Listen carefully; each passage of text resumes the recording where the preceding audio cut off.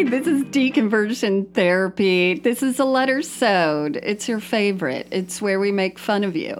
I'm Karen. I'm Bonnie. We're not making fun of you. Oh, We're no. laughing with you. Sure. Because Yeah, we have this trauma as well. that's right. And it's great to talk about. And I've noticed on the reviews that we get, have you reviewed us yet? Please review us because we have some Christian haters that give us ones. They're called craters. You're welcome. Or traders. Yeah. I don't know. But yeah, I've noticed that people say, I'm so glad to laugh through the trauma and et cetera, et cetera. So that's what we're here. And we use you and your trauma to heal other people's trauma. And then it circles around to thank us for doing something. Right. So it works. We get the props, but we're going to give you the props. Is that still a word?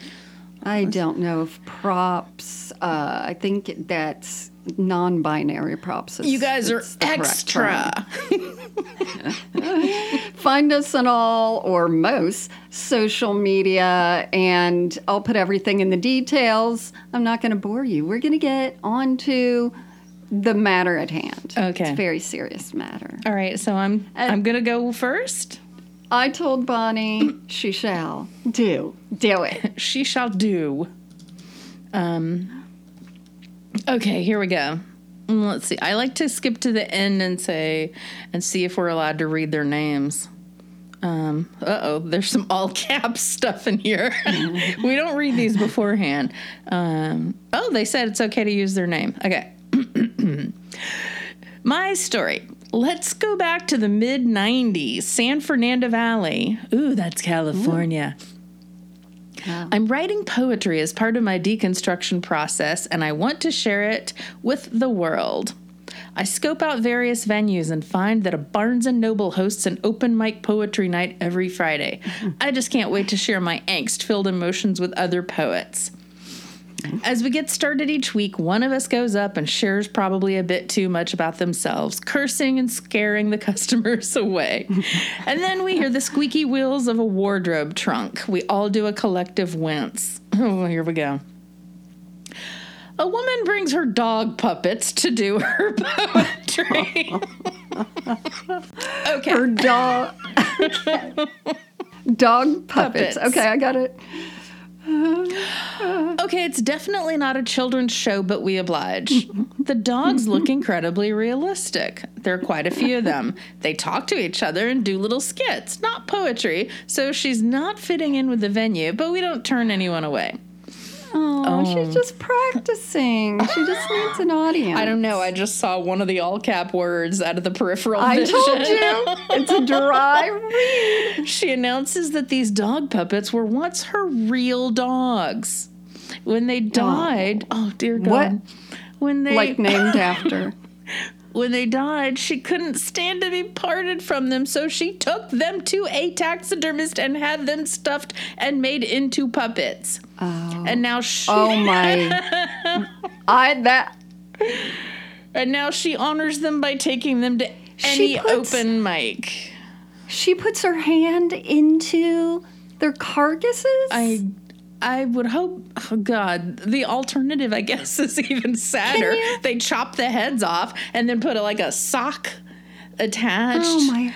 We've got to think. I don't want visuals. I'm not going to look this up because I bet a bunch of people do this. Yeah. I can't imagine. That'd be so sad. Oh my God, wait. The next line. I also found out from a poet friend that he went home with her one night. Dear my dad. Please don't say it's doggy style, please. Stop it. Oh my God. And before they had sex, she took out the dog puppets and did a little show for him. What the fuck? No, she didn't. I've moved on from my open mic days, but I still wince whenever I hear squeaky wheels of a wardrobe trunk. Oh my God. Well, that's often. Bonnie, you can't put your hand over your face when you're reading. I know. Oh no. That is so bad. Oh, we didn't say their name. This is Terry. Terry, good job. Oh, no. See, that's the trauma that you have to recover from.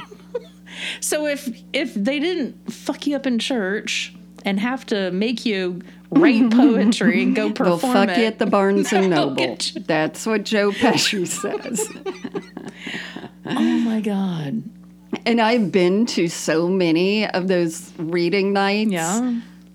Barnes and Noble, the library, all these things, and all of it is unbearable. I think I've told the one before where this guy, he was older, and it was a professional fiction workshop, and he was reading a story about a young man who fell for like an elderly woman. Like he was 25, moving furniture in her house. She was rich in New York, whatever. And she was like 75 and all this stuff. And at the end, of course, the professor said, it's just not totally realistic. It's a very hard plot to get. Oh. Yes. Then he said, it's not fiction. And it was him. And she died after about 5 years. Oh. Yeah. All right. And we'll move on. Wait, let me tell you my Barnes and Noble experience. So I was walking around one night and they had a reading and I didn't know who it was and I wasn't in there for the reading. And I hear somebody on the microphone and the first thing I hear is, and I started drinking my own urine. Like, what is going on over here? And it was the guy who got trapped with the rock and he had to like cut his arm off. Yeah, James Franco. Yes, James Franco. But he was telling about drinking his own urine when he was waiting to be rescued. But of course, that was the first bit. If only he had a taxiderm dog puppet that he could... That needs to be investigated. I wonder what kind of dogs they were. Okay, this is an anonymous female, as all females should be, according to Paul. I grew up in a fundamentalist conservative church. My dad was and still is a pastor of a small Calvinist congregation. As a PK, that's pastor's kid, Bonnie. Oh. I have an abundance of stories I could share about petty church politics, bizarre Christian education, and other general bullshit. However, this is the one story that left my current partner speechless. For reference, he grew up in a church that believed using instruments in worship was a sin, so his tolerance of religious wackery is fairly high. Every instrument? It sounds like Church of Christ. Every instrument is a sin? Yeah. Like Church the of Christ. piano? They don't use all that. And like I went to this church in Nashville and it used to be a Church of Christ, which doesn't totally believe in grace. Mm-hmm. It believed in works. And then the pastor was like, wait a minute, I do believe in grace. And it changed. And one of the first instruments was Amy Grant because she went there and she brought in her guitar. She sang Father's Eyes. Boom. There you go. Okay. All right, let's go to this. This is probably more interesting. When I was 15, our church's youth pastor, okay, done. We already know he's in jail. What did he do? Who'd he do? Let's go. When I was 15, our church's youth pastor was a 25-year-old, quote, ex-gay, end quote, my gosh. man. Here we go. In an effort to deny his sexuality and prove his commitment to family values, he wanted to find a wife and procreate ASAP. Naturally, the youth group he oversaw seemed like a great place to find a child bride. Unfortunately for me, I was one of 2 girls in the 8-person youth group, and I drew the short end of the stick. Would you just please do your own podcast? We're not worthy of this story. Over the period of about a year, he had frequent talks with my parents regarding an arranged marriage.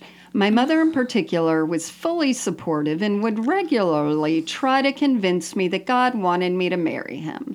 She once enthusiastically told me that he, quote, would wait for me to graduate high school. Oh, my God. Quote, as if my education was the only thing preventing me from marrying a creep 10 years my senior who desperately wanted to impregnate a teenager. Oh, my God.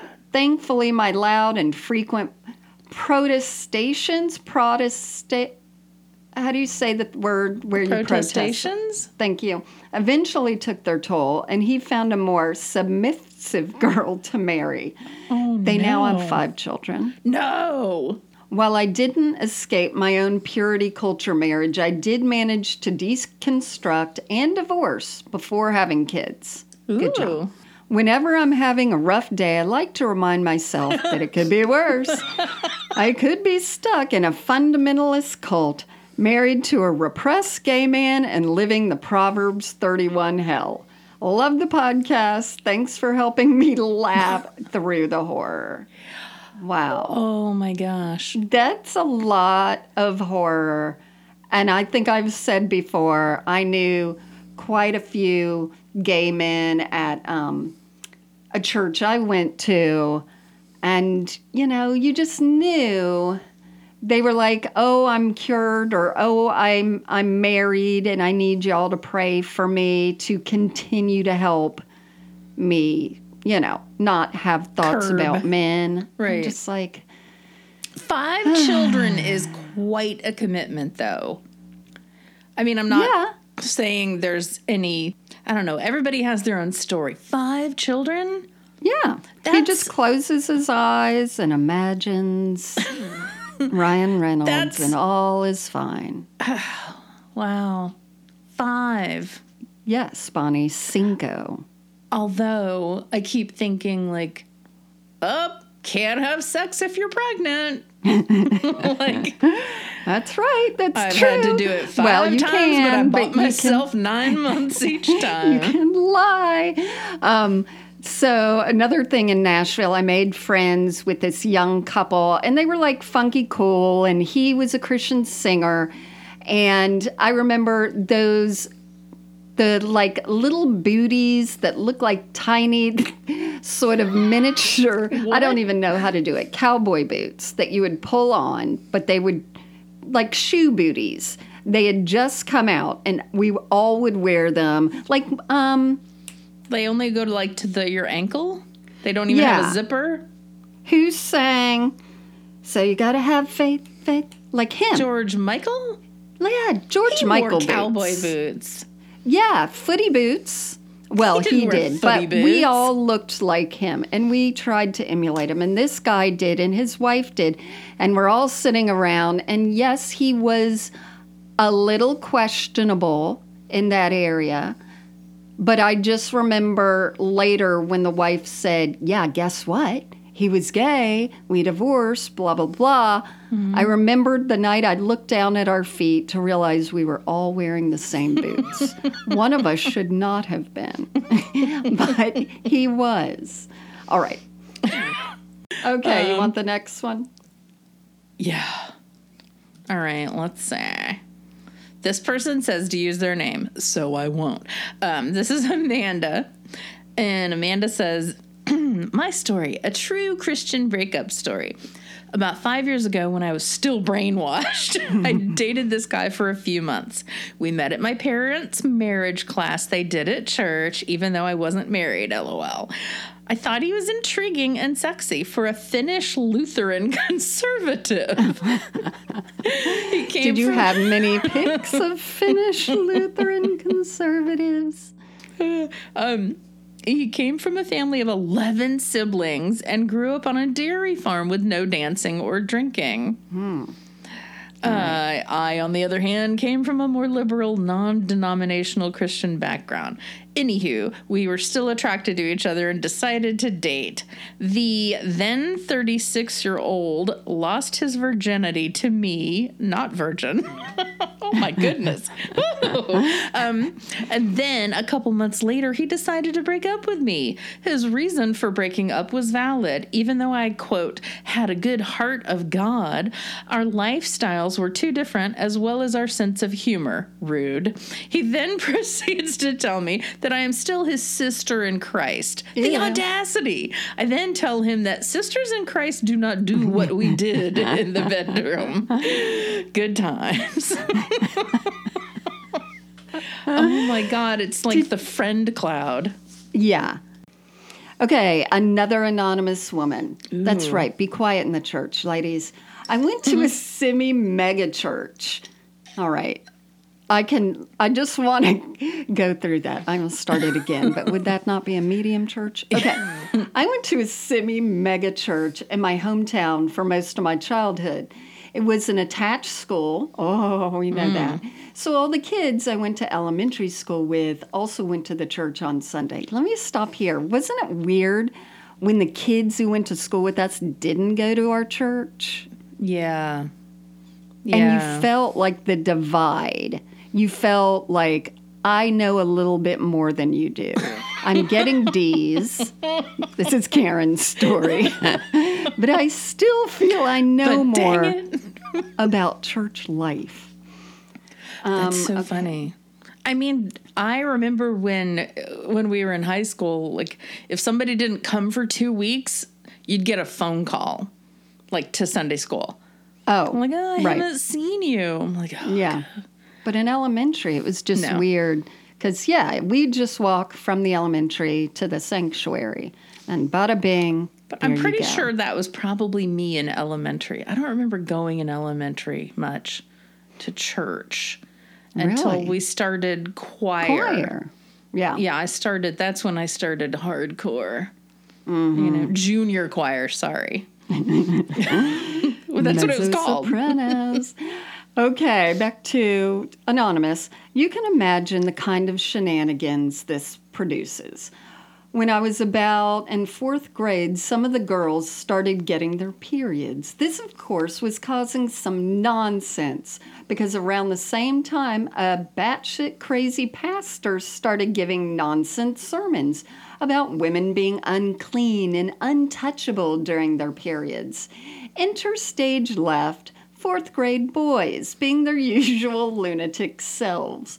A group of them were so entirely unconvinced periods existed because how could girls bleed out of their vagina for a week, monthly, and not die?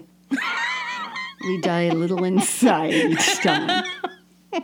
Eager to get an answer from the crazy male pastor, who is apparently the authority on women's bodily function, Ew. the boys raided the girls' restroom during a break, and Doug used tampons What?